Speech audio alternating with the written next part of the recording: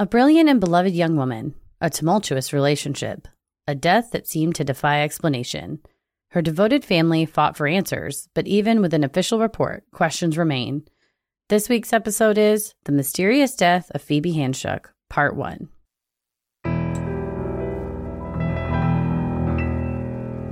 A bump in the night, your heart fills with dread. Probably a murderer who wants you dead.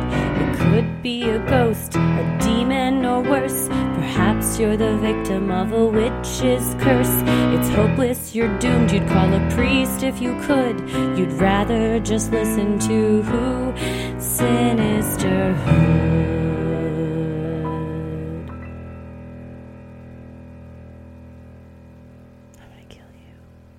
This is one we've been asked to cover for years now, and we gave our patrons in the Getting Into It tier this one and two other pretty big cases to choose from, and they chose this one. So yeah, we are going to do two parts because there's a lot to cover in this one, and it's one that I have followed for years too, just because it's so bizarre, upsetting.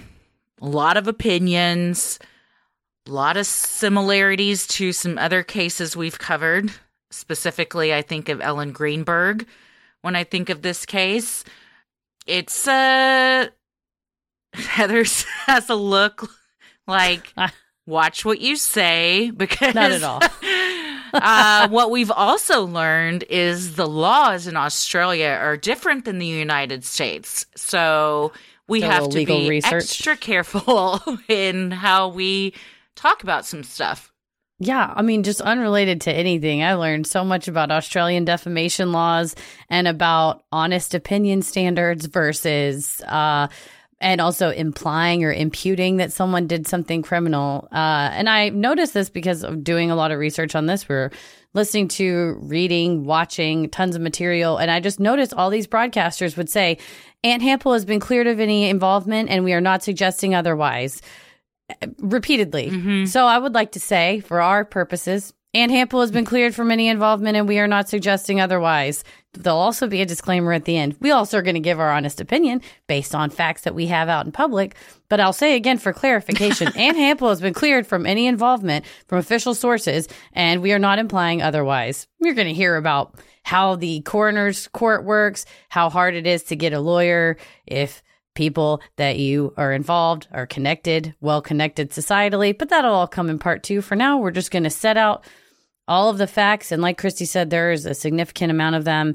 And a great source for this has been, sadly, her family itself. And it's really, really sad, much like with the Ellen Greenberg case, where you see parents prevented from really, truly, and grandparents in this case, from truly being able to grieve the loss of a family member because they have to go in and say, I need to get a copy of every shred of evidence that you have. I need copies of police reports, autopsies, and I'm going to have to comb through this because you're not giving my child's case the attention it deserves. And of all people, I mean, we'll hear how her parents were equipped to do, not equipped to do this, but man, they are just emotionally strong people and they should not have to be, and God bless them.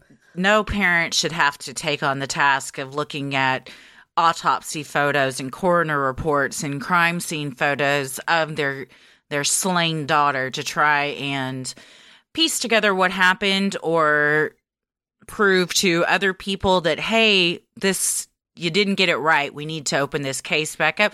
That is not something any family should have to do if the justice system works the way it should. However, we've seen time and time again that that's not the case, and it just speaks to the love of parents and grandparents when you lose, your daughter or granddaughter in such a horrific way. How do you ever live another day without fighting for this and trying to figure out what happened? They have their theories of what happened, but are trying to convince others that this needs to be looked at again because these things aren't adding up. I mean, it becomes your mission in life. Yeah, you can't blame them. And they said they have a website set up and have said, any attention you can bring to it, please bring attention to it. And we'll get into, as far as in part 2, what you can do as a listener, make write letters or ask for changes and what type of changes I think kind of led to this. But for now, I think step one is what we're going to do in this part one is lay everything out and equip all of you with the information you need to make your own decision. And then part two, we'll have more action items. Yeah. And Phoebe's Fall is also a really great podcast that is a deep dive into the case as well. I think it's about 8 episodes. They're shorter, so it's 6 episodes. Yeah, it's 6 episodes, and they've done a couple of like updates here and there. It's done by 2 reporters from the Sydney Morning Herald's newspaper, The Age. And so they were actually the very first reporters that Natalie, Phoebe's mom, reached out to and said, you might want to look into this. And the reporter said, as soon as she sent it to me, once I started seeing how things didn't add up, I wanted to look more into the case. And they're actually the first reporters that broke the case.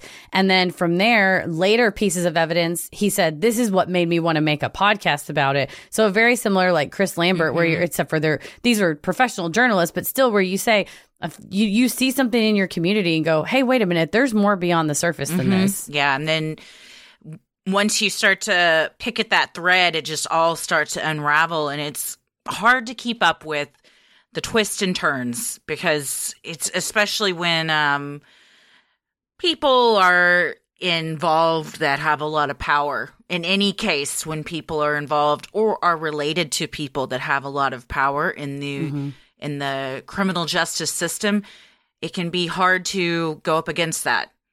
No, for sure. Yeah, anytime you hear, boy, we really couldn't get a lawyer because every single one told us they were conflicted out because of this. And you're like, that is crushing. And but then it shows you just how badly power can interfere in situations like this. And boy, God bless the Handsjuks for keeping, without that power, keeping the fight up. Yeah, for sure. Well, thank you to everybody that voted on this topic. We hope to do it justice in these 2 episodes. I'm Christy. I'm Heather. And let's get into it. Phoebe Handsjuk was born May 9th, 1986 in Melbourne, Australia, to Natalie, a veterinary nurse, and Lynn, a psychiatrist. Phoebe was the first of 3 children and the couple's only daughter. She grew up close to her parents and 2 brothers, Tom and Nikolai, as well as her grandmother, Natalie's mom, Jeanette Campbell. Her grandfather, Lorne Campbell, was a retired police detective with 28 years' experience on the force. I really related to Phoebe having a close relationship to her grandma, and she called her confidant, and she told her everything. And I remember my mama died when I was 16, but it's nice to know somebody that has experience, who loves you, and doesn't really know a ton of players involved, so you can kind of tell them everything, and they'll give you good advice and feedback. They board. And non-judgmental as well. The I believe it's the Australian version of 60 Minutes. We've linked in the show notes. I can't remember the name of it, but Phoebe's grandfather, Lorne, is on a panel of other experts, forensic experts and detectives and stuff. And what a conflicting spot to be in, because you're looking at this through the lens of a police detective with 28 years experience. This is also your granddaughter. So you're having to look at stuff and think about stuff that you would never want to think has to do with your loved one. At the same time, you can look at this pretty much from the jump and say, oh, this investigation was real botched.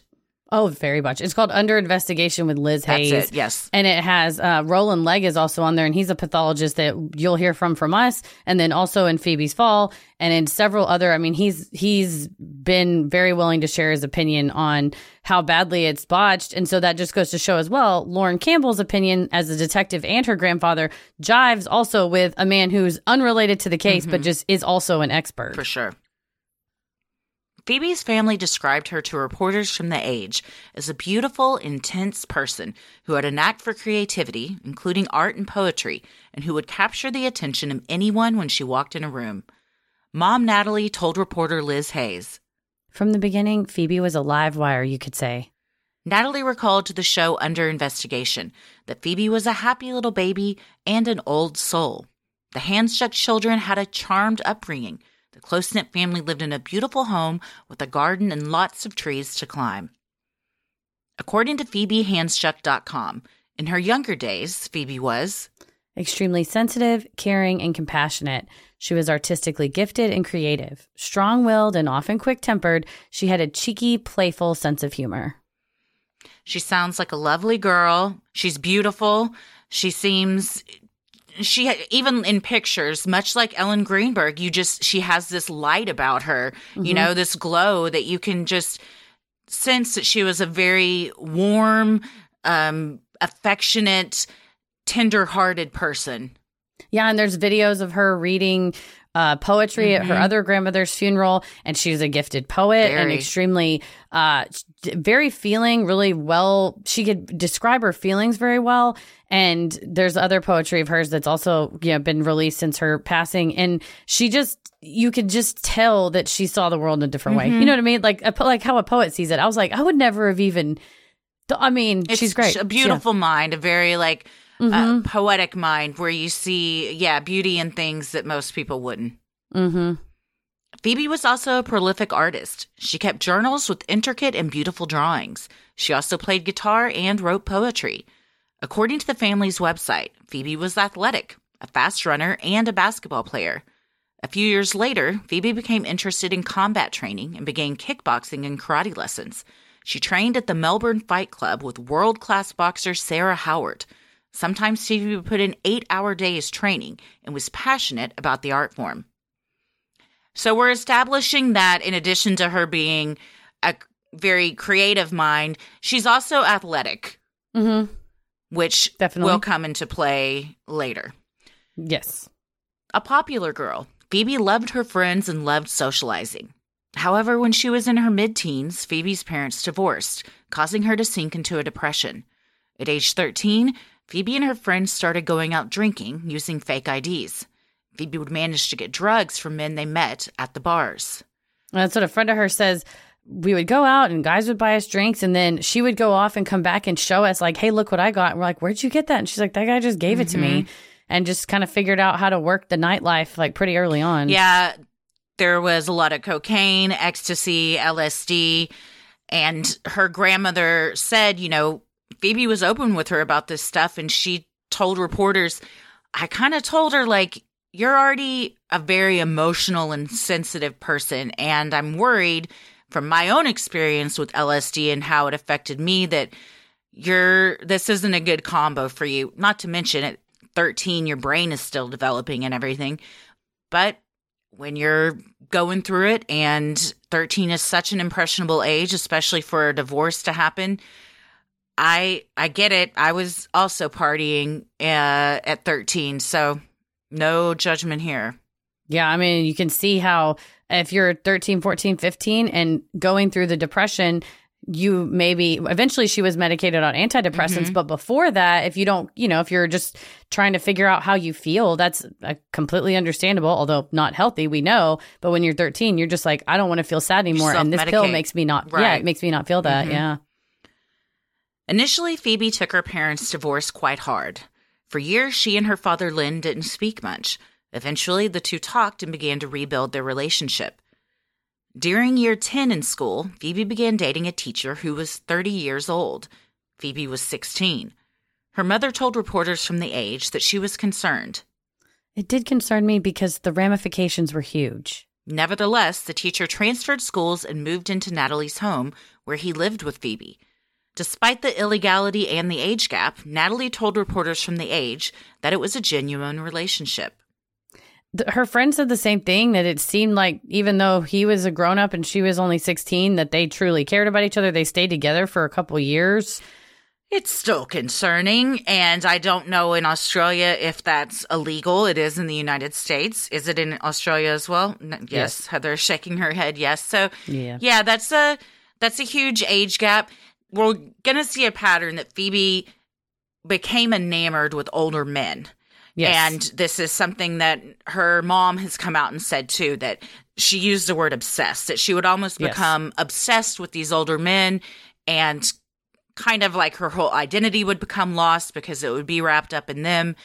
And when you've got a 14-year age gap and the power dynamic of this was my teacher, so there's already a power imbalance there on top of the age, it's not the healthiest relationship a 16-year-old can have, especially if you're already having some problems and you're on medication and partying and stuff.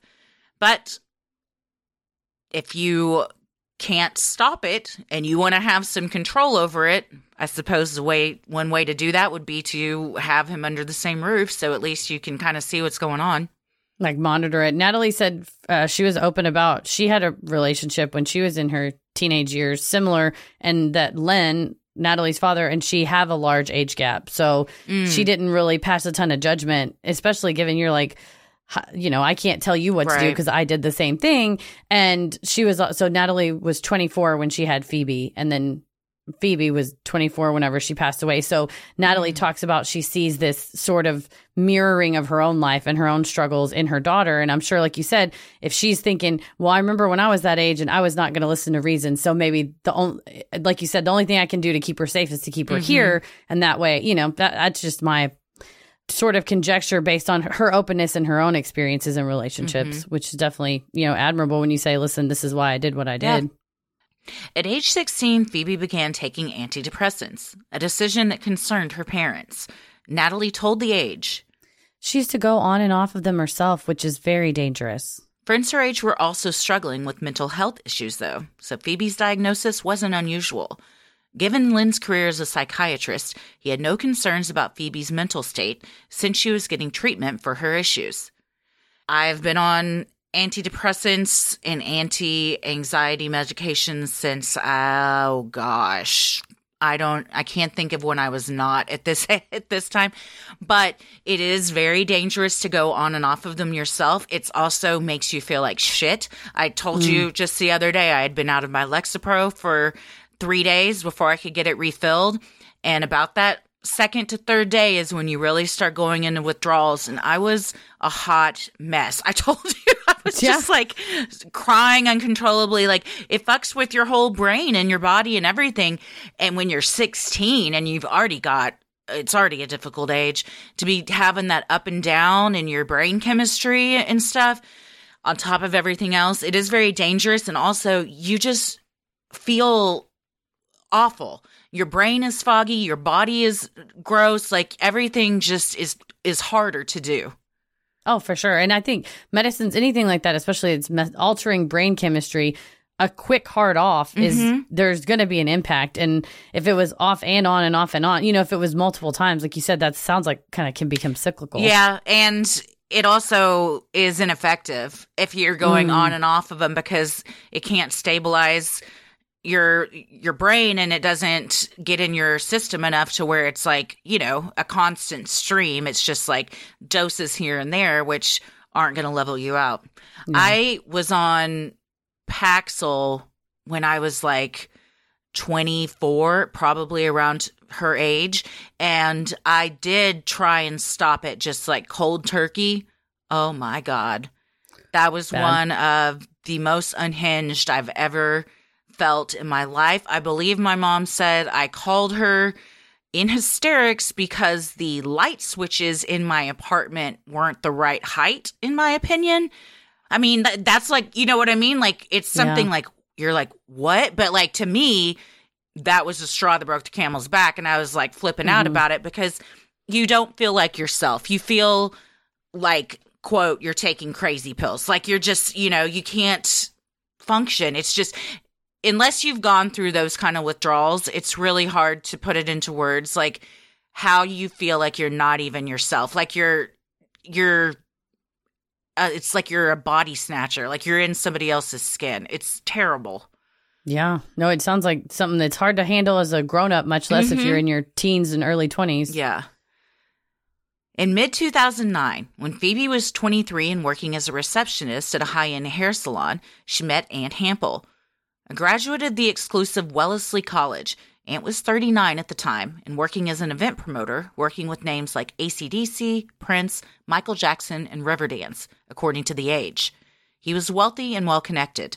His father, George Hampel, was a former Supreme Court judge, while his stepmother, Felicity Hampel, was a sitting county court judge. The two began dating, and in just a few months in early 2010, Phoebe moved into Aunt's apartment, the posh Valencia building on St. Kilda Road in Melbourne. Phoebe's family weren't opposed to her dating the much older man, but did have their doubts about the relationship, with Natalie telling reporter Liz Hayes. Because of the differences in the way that they were, I felt as though it wasn't a relationship that was going to last very long. Phoebe's mother noted that there was no signs of her daughter in Aunt's apartment, save for a few photos of the couple together. Although they lived together as partners, Phoebe also paid Aunt rent from her part-time job at a marketing firm, at Aunt's insistence. Most of her possessions were in storage downstairs, according to The Age. Phoebe told her family Aunt didn't like her things around. Her grandmother described it as a controlled atmosphere. And that's what the cleaning person, Shelley, described it similarly. She said everything is marble, glass, metal, sharp edges, very modern, planned, lush, modern, slick. Very, like upscale. And Natalie said that Phoebe was a lot more bohemian, boho. Like she liked, photos of people that she loved and her family and her friends, and wanted to keep notes more here. Cozy and her type of stuff. Way more cozy, and Aunt was way more, according to the people that saw the inside of the apartment, very strict, very severe if things were not in their place. But you could imagine as a parent, if you move in and you're like, is this an Airbnb? Right? Where's all your shit at? Do you even live here? Yeah. And there's a couple of pictures of them together, but it's like, you would he could know. have that without her living there too. Right? And it's like, well, where's all your stuff? It's in boxes downstairs. And if I lived with a boyfriend and none of my stuff was allowed, it would be really hard for me to feel like this was really my space, that when I came home, I was coming home to my home and not my boyfriend's home that I was just staying at for an indefinite amount of time. It wouldn't really feel like yours, like it was a place that you maybe felt welcome.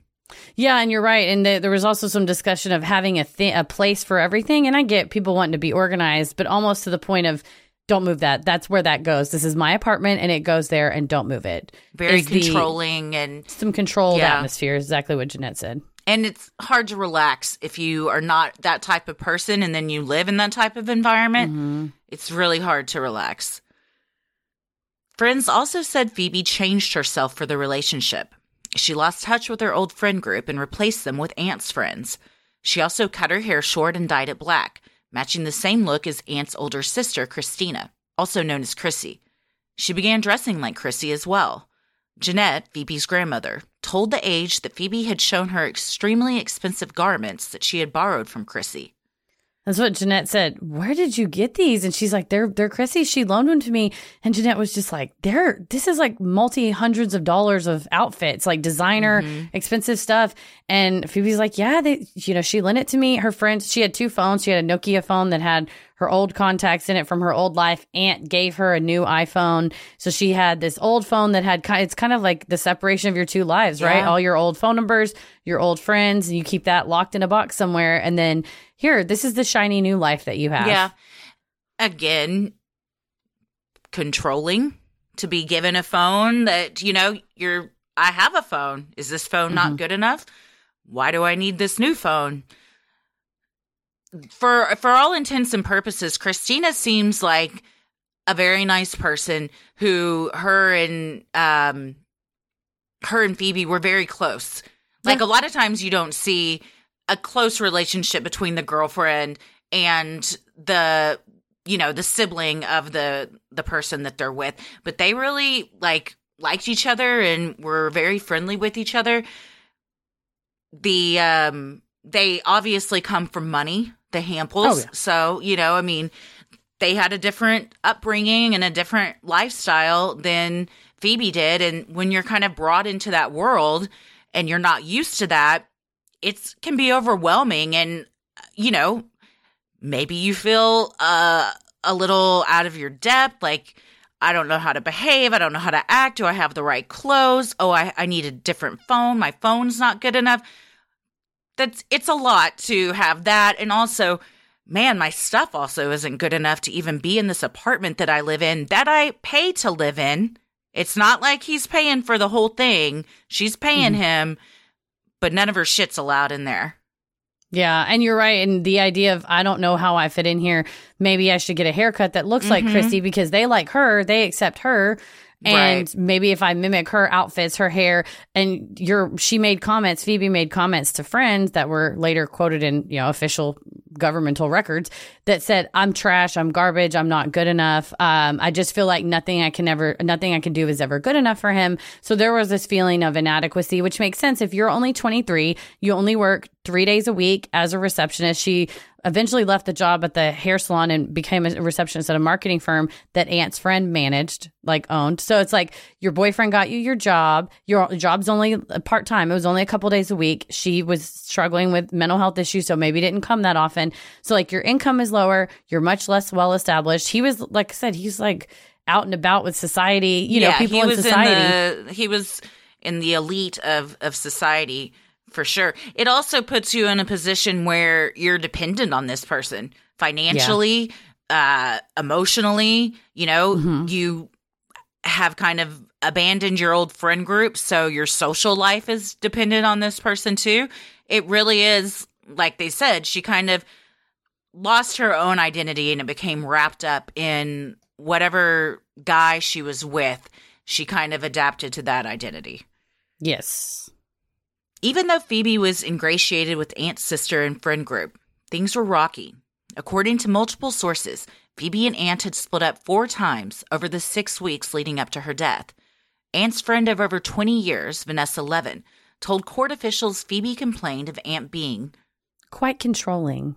In order to clear her head for a while, in October of 2010, Phoebe went to Malakuta, a coastal tourist town where her grandmother lived. Phoebe stayed for a few days with her grandma, Jeanette, who was also her closest confidant. Yeah, you can imagine if you're 23, 24, and you're starting to feel like this person is controlling parts of your life. I speak from experience. When I was 23, I dated someone that was 36. And when someone's that much older, they do, despite, in my head, I'm like, 23 is a grown adult. And now I'm like, I didn't know shit back then.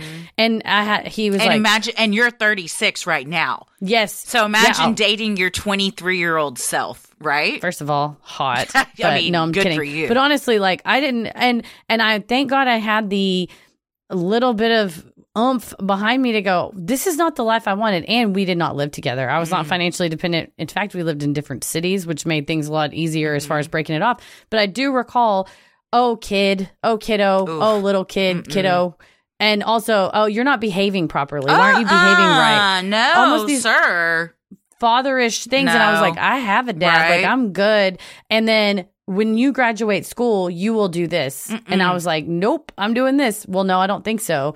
The better plan is, because I'm older, that when you graduate, you will do this. And so reading this, I was like, I can't impute all of that to her, but I definitely can relate to having an older relationship when you're that age and you want to figure out a way out. Yeah, and breaking up 4 times over 6 weeks, that's once every other week, plus a little bit. That's exhausting. It's very unhealthy in any relationship. I mean, and from what I've read, she was the one initiating the breakups each time. And then Aunt would, draw her back in whatever way. And from my time spent in college studying domestic violence and working at domestic violence shelters, a common thing with women in abusive relationships is they will leave, and then it's just, that cycle of they get sucked back in and come back.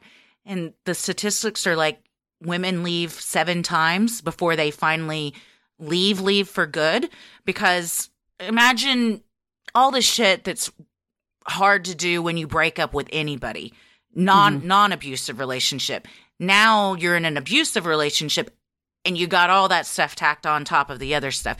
So it's very hard to do, especially if you feel like you're financially dependent on somebody, But she was trying to leave and had finally decided to leave. Yeah. But unfortunately, it was too late. And I don't think you're out of line to bring up patterns of domestic violence situations, because several friends that either talked to City Morning Herald and The Age or talked to officials, the government, in the coroner's inquest, reported Phoebe texted me and said, we got into a screaming match. He was screaming in my face. This and this happened. So there were documented instances. And I believe Len, her father, said Phoebe marrying him would have been like walking into a straitjacket. During the visit with her grandmother, Jeanette recalled later that Phoebe decided to end things with Aunt. She was worried he would propose on their planned trip to Paris in December. She didn't want to marry him and didn't even want to return to Melbourne. Instead, Phoebe wanted to stay with her grandmother in Malakuta. She lined up a summer job at the yacht club there so she could return and live with her grandmother. Jeanette told Phoebe to go back to Melbourne and break up with Aunt in person. Sadly, it was advice she would come to regret. And Jeanette even said, I told her, you've ended things badly before. All you have to do is just, a clean cut, have it be over with, and then get your things, and you can come back and stay with me. You can stay as long as you want. And it's definitely something that she struggles with. How do you... Yeah, and that, of course, anybody would struggle with that. And it's easy for an outsider to say, don't blame yourself. But when you are that person, it's really hard to get past that. And like my therapist would say, it's okay to exist in that for a moment, but you can't live there. You can't live in that, well, if I only hadn't said that, because that's just bargaining and denial. And you have to move past that in order to heal. It's very, very hard to do that, though. Yeah. And then when, how everything comes out, say this choice was not the reason that she passed. Right. Like no. This, it was a choice in a series of choices, but there's no one defining, except for the act itself. Mm-hmm. There's no one defining thing that you can go, wow, man, if when she was 13, I could have done this, or when she was 16, or when she was 20. It's a dangerous game to start playing the woulda, shoulda, couldas, because you can't go back and change any of that. It's the reality of it. So to live in that world where you think you can it's just not healthy. You're not living in reality. Yeah, it's a struggle for sure. Mm-hmm. Sinisterhood will be right back. They say that hair care is the new skincare, but there is one brand that has taken it to the next level. With a devoted following, Kitsch has created game-changing essentials beauty enthusiasts swear by. From satin pillowcases to time-saving towels, Kitsch knows hair care doesn't stop in the shower. Kitsch offers game-changing, time-saving beauty essentials for hair, skin, and body. Whatever your budget, your skin type, your hair type, Kitsch believes you deserve little indulgences at affordable prices morning, noon, and night. Started in 2010 by selling hair ties door-to-door, literally just a hustle and a dream, Kitsch is self-funded, female-founded, and now carried in over 20,000 retail locations. Kitsch's bestsellers include satin pillowcases, which last night Christy and I were at a party and people were getting satin pillowcases. Left and I said, and right. But are they Kitsch satin pillowcases? So like satin pillowcases, we love them. They're great. But are they Kitsch satin? Turns out they weren't. So also, we told turns folks. out they're the hot item of the holiday 2022 season, because there were like 10 people of them. were losing their minds every time a satin pillowcase was open. So I'm just saying, I have one. I sleep on it every night from Kitsch. It is very good for your skin. It's very good for my hair because it eliminates static, and it just y'all know me and my split ends and my flyaways. So it's very helpful for all those things. And it's vegan and cruelty-free, not like silk made from silkworms. They also have caps and eye masks. And it's all, like Christy said, so great for your hair and your skin while you sleep. They also offer their famous heatless satin curling rollers. Say bye-bye to heat damage. There are TikTok videos of people literally throwing away their $600 curlers for this. I've used them. I don't understand it. I think it's magic. The curls stay so much longer than a regular blowout. It's insane. And it's also way faster. You also will love their quick dry hair towels. They work like a dream. Heather, you've used them before we even started having them as a sponsor. That's how I got them, was in 2020. I heard of Kitsch. I like their hair dry scrunchies. They're terry cloth scrunchies, and they also have the quick dry hair towel. I use them both, and I love them. Kitsch is offering you 30% off your entire order at mykitsch.com/sinister. That's right. 30% off anything and everything at mykitsch, spelled mykitsch.com/sinister. One more time, mykitsch.com/sinister for 30% off your order. The last time Phoebe's mother saw her was via a Skype call on Sunday, November 28th, 2010. Phoebe was calling from a bedroom in the dark, with her face only lit by the screen. During that call, Natalie asked her daughter if she'd patch things up with Aunt. Phoebe replied by holding a single finger up to her lips and changing the subject. That's so hard. And she said, oh, well, Aunt's in the living room. We were just watching a movie together in the living room. Yeah. And so that's, to me, that's saying, please, he I can can't hear talk right you. now. Yeah.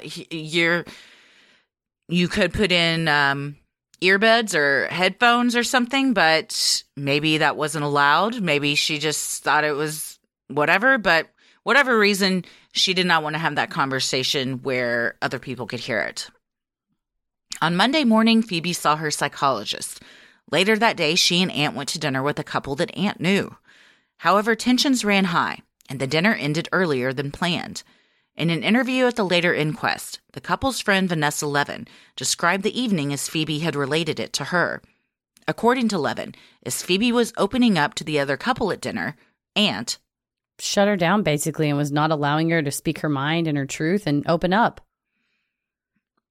That's got to be embarrassing and really demoralizing. Yeah, it was the dinner was at the couple's house. I believe their last name was Rockman, the Rockman's house.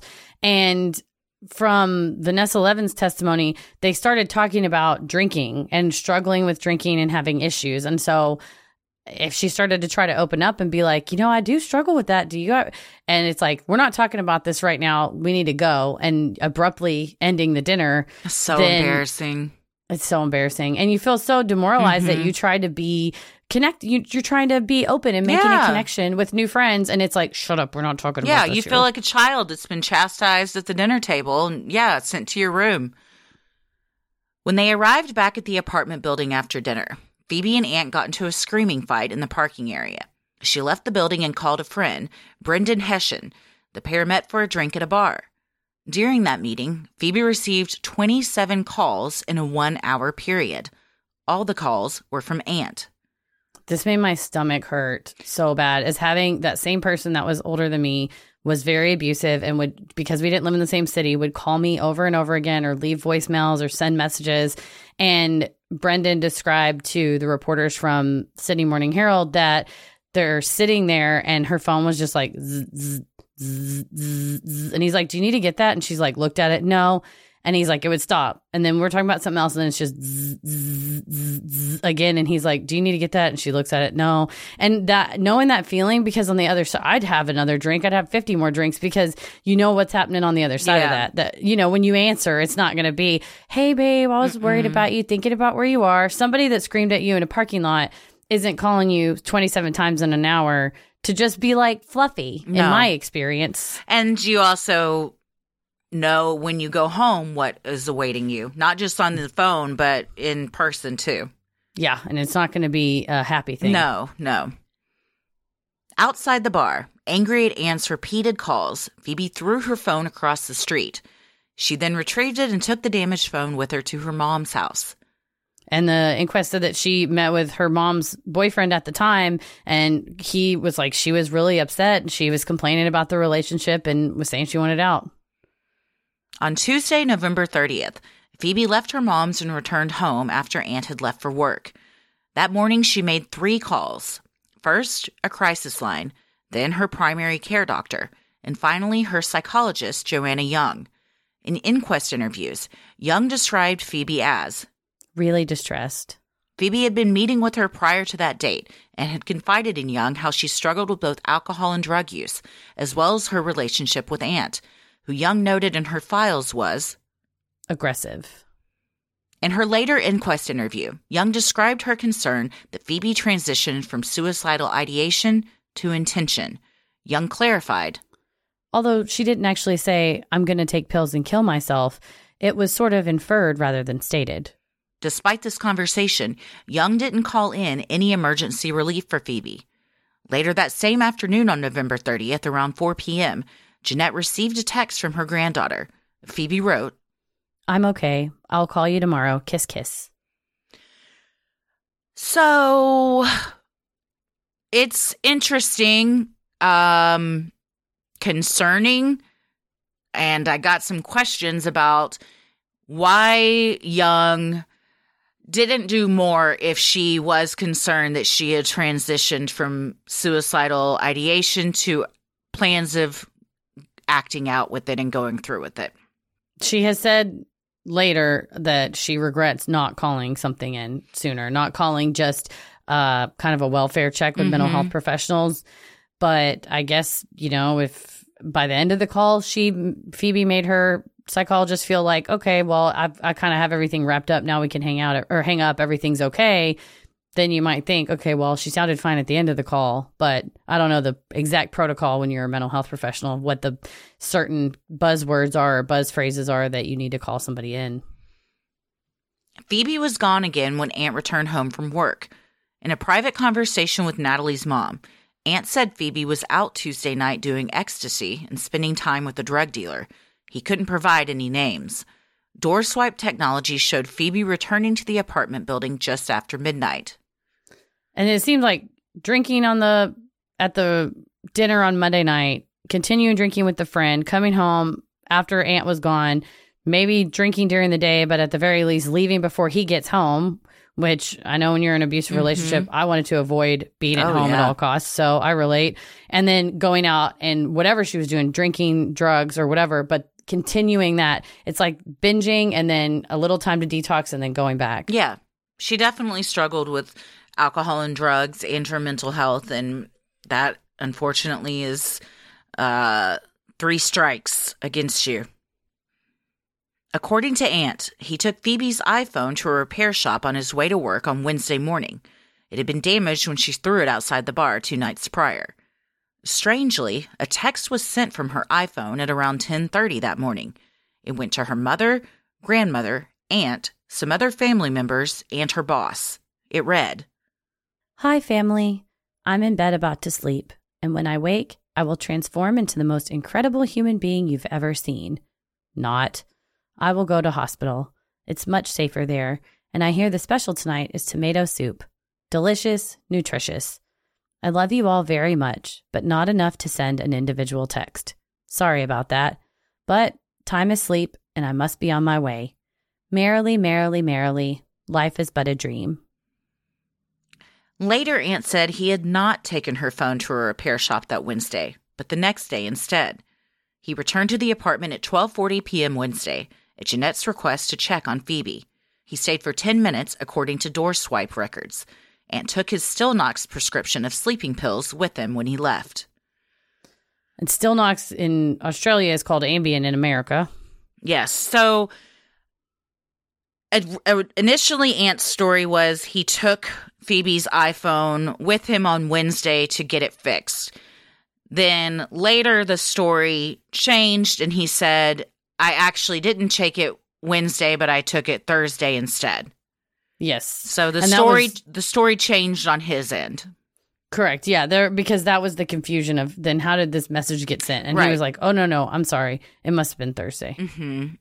And that's a unsettling, disturbing message to receive. I mean, it's written in a way where some of it might kind of be her sense of humor or just, she was a very poetic, deep person. And a lot of this is kind of, very flourished writing, very poetic writing. But when you hear, I'm in bed about to sleep, and when I wake, I will transform into the most incredible human being you've ever seen, it is a red flag when you know that they've been struggling with all of this stuff. I wish her psychologist had also gotten the text, because maybe that would have persuaded her to call somebody.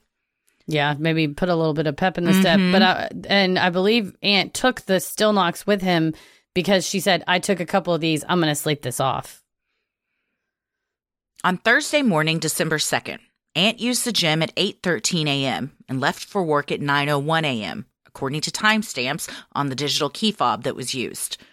Aunt said that when he left, Phoebe was sleeping peacefully with her dog. Digital records show that around 8:45 a.m., Phoebe got on her computer, sent an email, and browsed the internet. At 11:43 a.m., the building's fire alarm was triggered.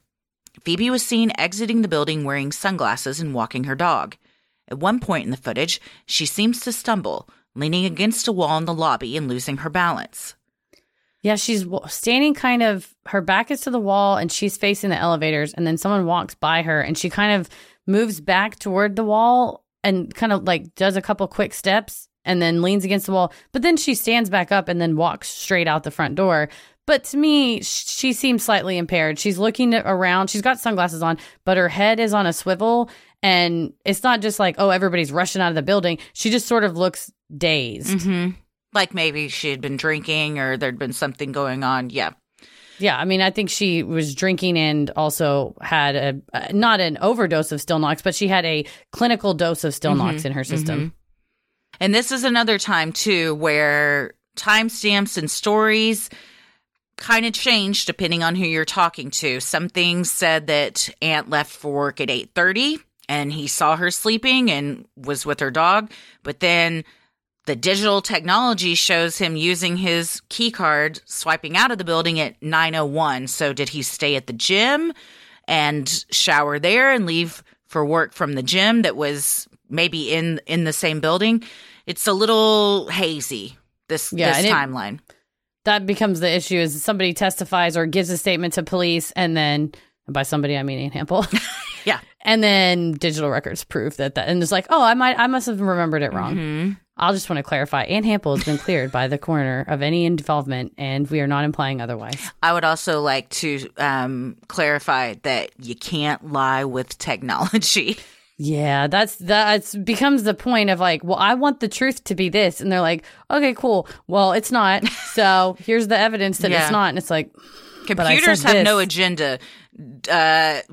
Door swipe cards, electronics, they don't have an agenda. They just are there to pump out data. That's it.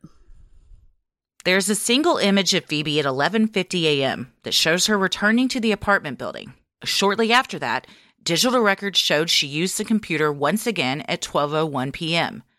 Another fire alarm sounded at 6:05 p.m., though official court records state that it is unknown whether occupants left the building at that time. Do you think it's weird that there are so many fire alarms going off? It is strange. Literal fire alarms. Yeah, it seems strange that they both happened in the same day. And one thing that I heard an expert bring up was that because of the fire alarm, you're not really sure who's going in and out of the building. It could trigger like a shortage and you don't need a card to swipe into stuff anymore. Because this was the type of building where you could only go in the elevator to the floor that you lived on. Like you're kind of like in hotels. So if the fire alarm gets triggered and electricity or whatever's out, then that's off the table and people could come and go. It would be great if the police had captured the CCTV footage from outside the apartment building during this time, and then we could just know if people were coming and going. That would have been really helpful.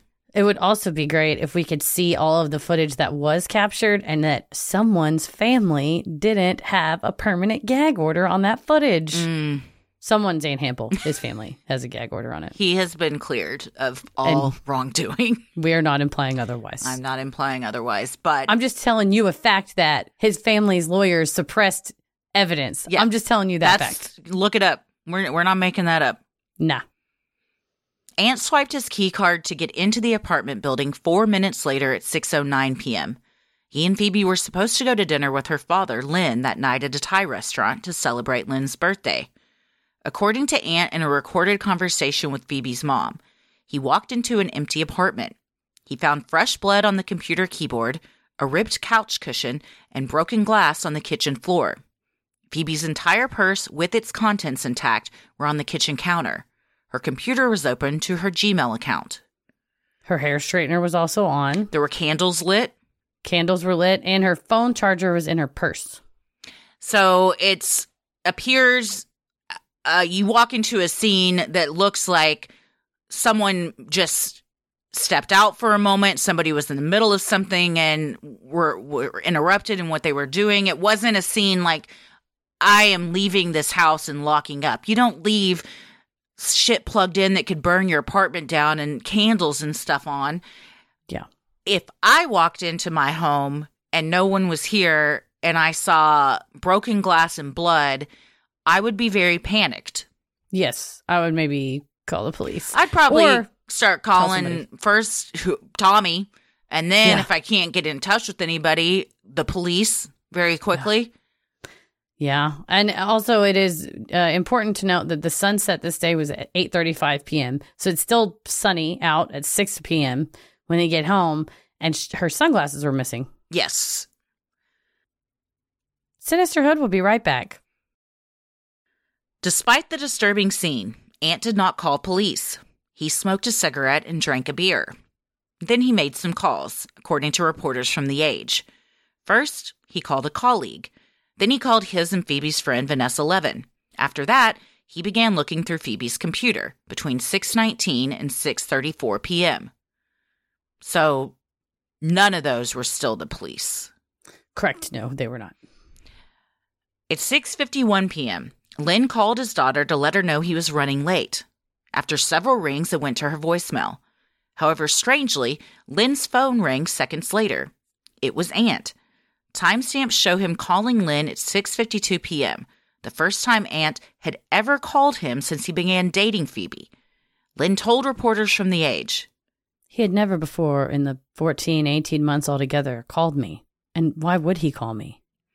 During their later testimony, Lynn and Ant described their conversation, saying the discussed that Phoebe was not home. During the 3.5-minute call, Ant did not mention the blood, broken glass, or ripped couch cushion. Yeah, this is where it gets kind of weird. Ant says it was a twist of fate. Just so happened that 5 seconds after Lynn's call rang on Phoebe's phone and went to voicemail, that Ant decided to pick up his phone and call Lynn back. He's like, her phone was at the repair shop. I swear it was at the repair shop. Somehow, though, he knew that Lynn had just called, and seconds later, Ant called him back and said he didn't know that Lynn had called because her phone's at the repair shop. That is interesting. So there's that. And then, yeah, Lynn's like, oh, hey, sorry, I was calling to say I'm going to be late. Where are y'all? Oh, well, I don't know where she is. Yeah. Oh, okay. Well, I guess we can just cancel dinner. Okay, well, I guess I'll let you know if I find her. Not, shit is fucked up around here. There's broken glass. There's blood on the keyboard. I'm a little worried. I'm concerned for her safety. What if she was drunk, she cut herself and took off running, and God knows what happened? But no. No, none of that was mentioned, and it would be very weird, too, if a year and a half of dating, you never once hear from this person, and then all of a sudden you hear from him. It would be very disarming. Yeah, that today's the day of all. You're like, why are you calling me? Why today? And then when we all are going to learn what happened, then you really start to think, oh, why today? Yeah. Moments later, around 7 p.m., the building's concierge made a terrible discovery. She called her boss to tell him. There's a body in the compactor room. It was Phoebe. The question was, how did she get there? Ant Hampel has been fully cleared by the coroner of being involved in Phoebe's death, and we are not suggesting otherwise. If you or someone you know are struggling with your mental health, help is available. If you're in the U.S., UK, or Australia, use any phone to dial 988 and reach the 988 Suicide and Crisis Lifeline, 24 hours a day, 7 days a week. So what do we think? So we've laid you out the facts. This is our honest opinion. These are our opinions based on the evidence at hand. Hang on. Hold on. Let me pull up the case law. 1 second. These are our opinions based on proper material, which is the facts that we explicitly set out previously in this podcast, and also they're notorious facts. So from here on out, it's our honest opinion. What is your honest opinion, Heather?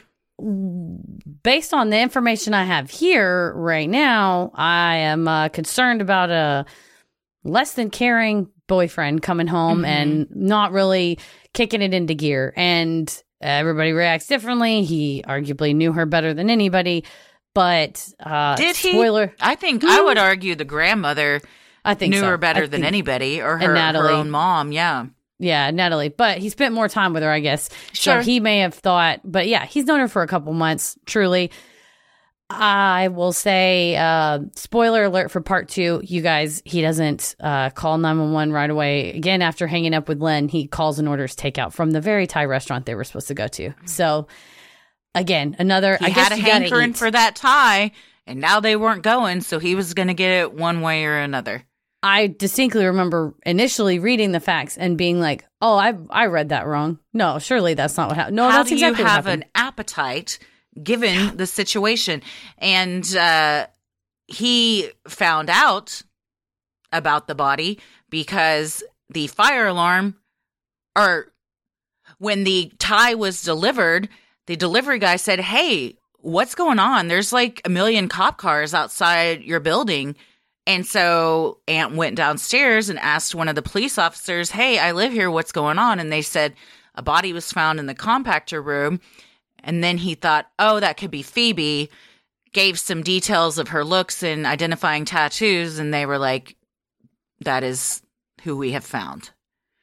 So that's how he found out, according to him. From searching the building, going, looking, asking if anybody's seen her. He found out from the delivery guy that brought him his dinner.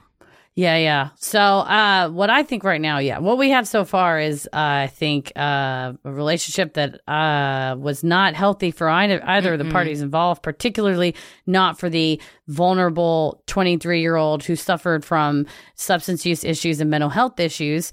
I don't think that was very healthy for her at all to be held to a standard that she probably couldn't. That's probably going to exacerbate, right, any of your issues that you have. If you have low self-worth, low self-esteem, and that you are with a person who is much more wealthy than you, much more well-connected, much more powerful than you, lives in a nicer apartment, has fancier friends, has a fancier sister with fancier clothes, you are definitely going to feel like you are not good enough. I wish that she would have known she was perfect just as she was, that her family loved her just as she was. But that's what our wish is for everybody who has low self-worth and low self-esteem, is that we love you for just who you are. You don't have to be better or cut your hair or change anything about you. So she had been struggling for years, since a teen, with her mental health. And it sounds like she was self-medicating to numb the pain, numb whatever. And it's tragic. I agree. It seems like a very toxic relationship, very unhealthy, very imbalanced. If I were Phoebe, I would not have felt seen or heard in this relationship. And I get it. I get why people turn to drugs and alcohol when they're in situations like this, because it's a quick fix to a long-term problem. It's not the right fix, but when you're in so much pain that you just want to forget about it for a little bit, I can understand why she would be doing that. It's very concerning to me that this dude would walk in and see this situation and just be like, well, how's that pad thai looking? Like, I mean, a ripped couch cushion, blood, and you can see from the police photos, of which there are very few. We will talk in the next episode. This investigation was fucked from the jump. But there is still broken glass all over the floor. And there's blood on a door frame. And there's blood on her computer. It's not like, a tiny little droplet of blood in the sink from no one I would pricked ever my seen finger. It's more blood than that. Yeah, you would have seen it. And he later on made a comment, which was definitely pointed out as an inconsistency, saying, I also found a shrine in the middle of our bed. And there was a shrine with pictures of our cat and with pictures of, which I heard about a dog, but a picture of a cat, a pet cat, and different Post-it notes and everything. And the crime scene photos, although there are a few of them, show that's not the case. That there was not the shrine in the bed. The items he described were, in fact, on bedside tables or dressers that were, to me, it looked like stuff that was actually hers, that he was like, there's just a shrine of garbage in here. Right. But that's okay. If true, let's say it is true that you see a shrine in the middle of the bed and these other things, I'm not like, well, I better light up and crack a cold Foster's while I get ready for the day. Like, that is a kick your ass into gear and go, okay, well, we got to find her, because she doesn't have a phone, because I've allegedly taken her phone to a repair shop. So, and the Nokia phone is in the wind. We don't know where that one, the original old phone, is gone. So she's got no phone, no purse with her.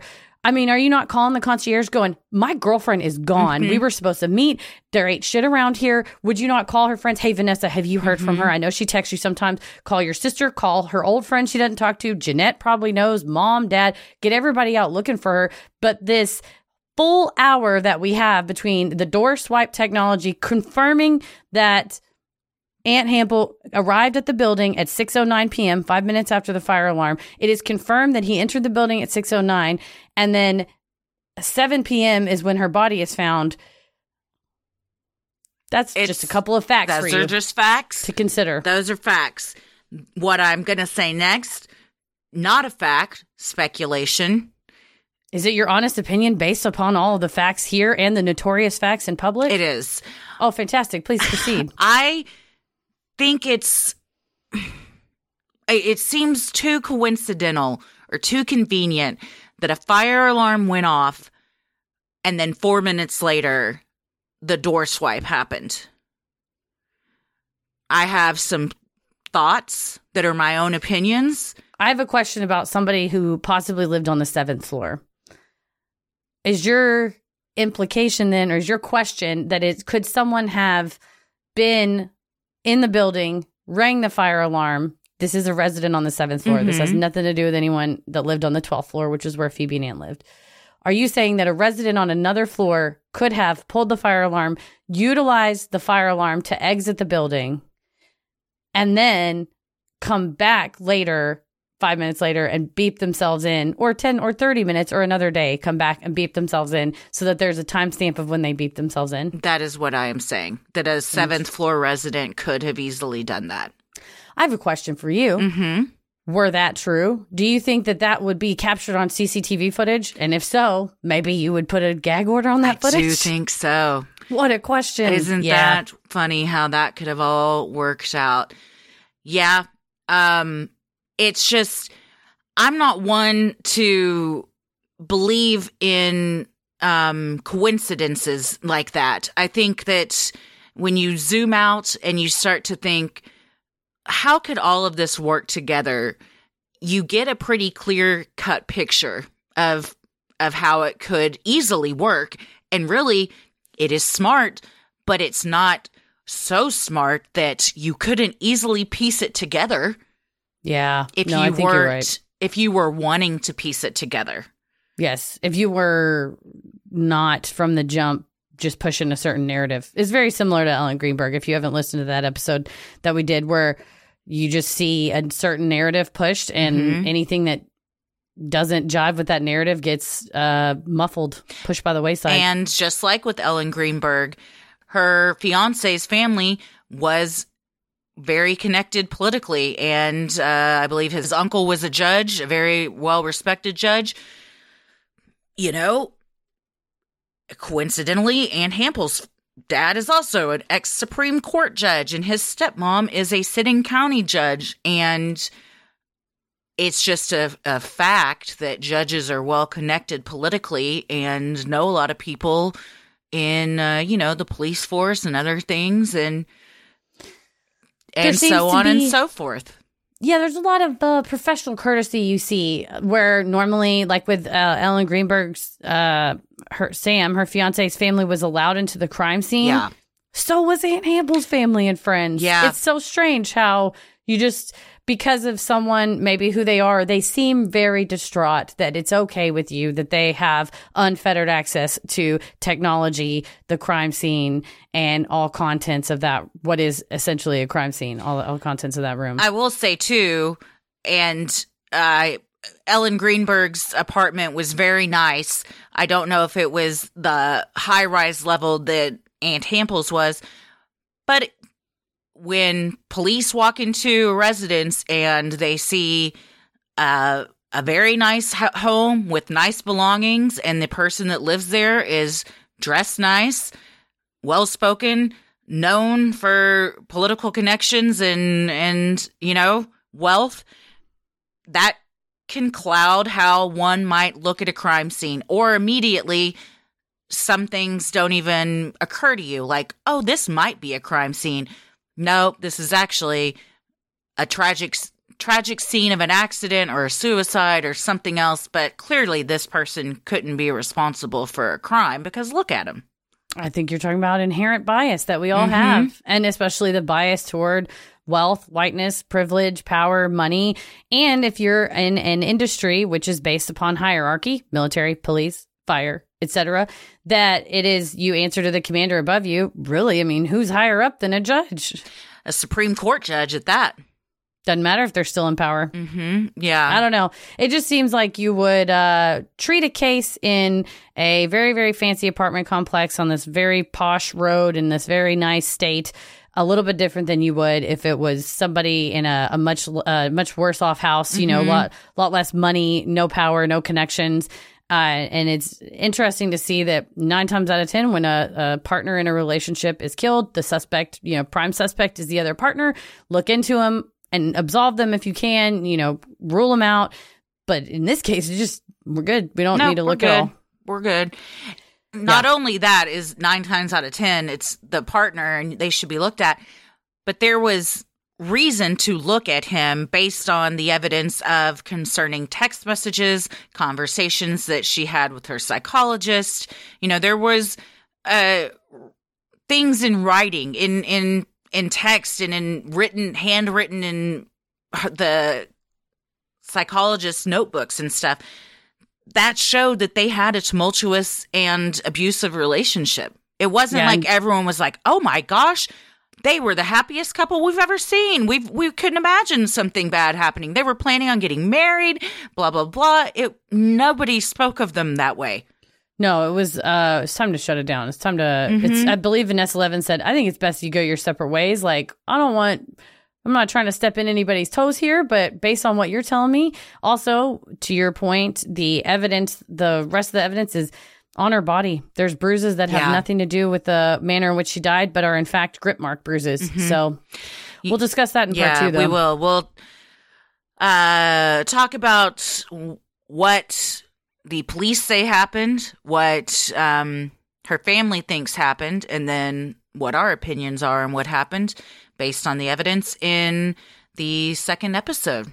Got a lot of evidence for you. Lots of evidence, a lot of, I'm a big fan of not just like saying, okay, well, this seems what could happen, but let's test this theory and so let's reconstruct this trash chute to see how somebody could get inside of this and fall 12 stories. And there's multiple tests have been done that, to me, when I see something like that, I'm like, oh, well, why are we even discussing this anymore? Yeah. And Lauren Campbell, Phoebe's grandfather, the detective, also likes tests. So we'll talk about the tests he conducted. He's done multiple ones over the years. Shouldn't shock anyone. Police have done none. But his are extremely compelling. And that, along with all the rest of the evidence. And well, like you said, we'll get to the various versions of the truth in part 2. Absolutely. Ann Hampel has been fully cleared by the coroner of being involved in Phoebe's death, and we're not suggesting otherwise. Just one last time. One last time. Thanks for listening.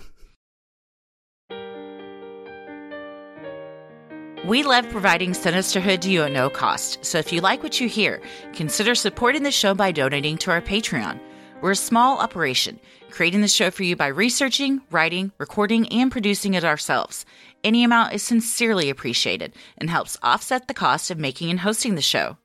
As a thank you, you'll also get some sweet perks like ad-free episodes, a Sinisterhood sticker, membership to our exclusive Patreon Facebook group for those in the Rolling the Airwaves and Getting Into It tier, a special shout-out on the show, monthly bonus minisode, and Patreon-exclusive video and audio content, including Am I the Asshole, relationship advice, Judge Christie, Dear Sinister, true crime headlines, and so much more. Patrons in the Getting Into It tier are also able to vote on a bonus content segment each month that they would like to see us live stream. Keep your eyes peeled for the week. It's going to probably be the week of Christmas. We'll put up the vote, and we're going to do our live stream segment on December 29th at 8 p.m. Central. And you also get to vote on a main feed episode, which is why we're covering the topic we're covering today. Yes, it is. You also have the fun perk of access to our Discord server, where you can connect with other fans in real time and discuss the latest in true crime, share personal ghost stories, or just post adorable pictures of your pets. We hop on occasionally, and we host monthly Q&As on Crowdcast, where you can ask us all your burning questions. This month's December 28th at 8 p.m. Central. So we have the Q&A on the 28th, the live stream on the 29th. It's perfect because you want a little break from Christmas stuff, but then you get a little pep in your step right before the new year. We'll do a pre-New Year party. We'll do a countdown and everything. Post your pre-year. For patrons not in the U.S., you have the option to pay in pounds or euros, saving you the cost of the conversion fee. Annual memberships for all tiers are also now available. Those that select this option will be rewarded with a free month of membership. For more details on all of this and specific member tiers, visit sinisterhood.com and click Patreon on the top banner. These are great holiday gifts. People love a subscription, even if it's just a monthly, here, this is for a month. Or you do annual, then you get a free month, which means you're saving. And they have to think about you every time now, every month when we do all this stuff. So you're always on their mind. It's the perfect gift. It is the perfect gift. Somebody asked about how to do a Patreon gift. There's not a really straightforward way. You can sign up for Patreon using your email and then just switch it to theirs later on. Or you can give them a gift card for the amount of the Patreon. Unfortunately, Patreon doesn't let you sign up for someone else, but it does let you sign up and then just put it in their name. Mm-hmm. Yeah. And make sure you stick around after our sign-offs to hear your shout-out. So many of you have been tagging us in pictures of you sporting your sweet Sinisterhood merch. Keep those pictures coming if you want to get some cool swag like t-shirts, including our all brand new logo t-shirt that just dropped. It was on a pre-order, but now you can also order it. And you can also get mugs, totes, hoodies, hats, and clothes for your kiddos. Visit sinisterhood.com and click on shop on the top banner. Really, you can do all your holiday shopping by just visiting sinisterhood.com.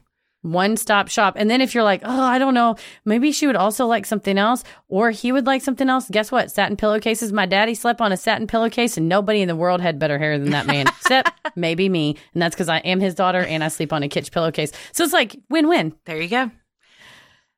The best thing you can do to help us grow is like, review, and follow on Apple Podcasts, Spotify, or wherever you listen to your podcast. And please tell a friend who you think would like us to check us out.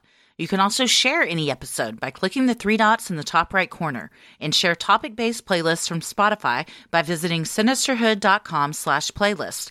All of this means so much to us and really helps podcasts like us get more exposure. You can follow us on Instagram and Twitter at Sinisterhood Pod, like us on Facebook at Sinisterhood, or follow us on YouTube and TikTok at Sinisterhood Podcast. Where are you at, Christy? I am on Instagram at Christy M. Wallace and Twitter and TikTok at Christy or GTFO. Heather? I am on Twitter at MCK versus the world and on TikTok and Instagram at Heather versus the world. As always, the devil rules the airwaves. Keep it creepy.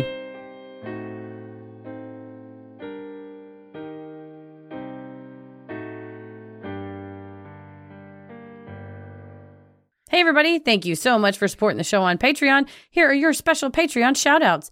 Belle Sinfield. Christine Konopowski. Katie Finrow. Danny Furness. Megan Pulliam. Victoria Laudermilk. Annabelle Middleton. Katie Cardell. Kim Brown. Caitlin Faniza. Jennifer Koenig. Madison D. Mindy. Mary Carol Hicks. Tracy Blankenship. Ksenia Karatanova. Justine Farmer. Angela Johnson. Heather Popke. Stacy B. Morgan Jones. Natasha Levis. Beth. Alex at Hogwarts. Melissa Cool. Anna Wood. Nicole Zurarian. Paige Avenger.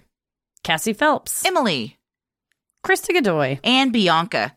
Thank you all so much for supporting the show. We hope we pronounced your names correctly. We could not do this without you.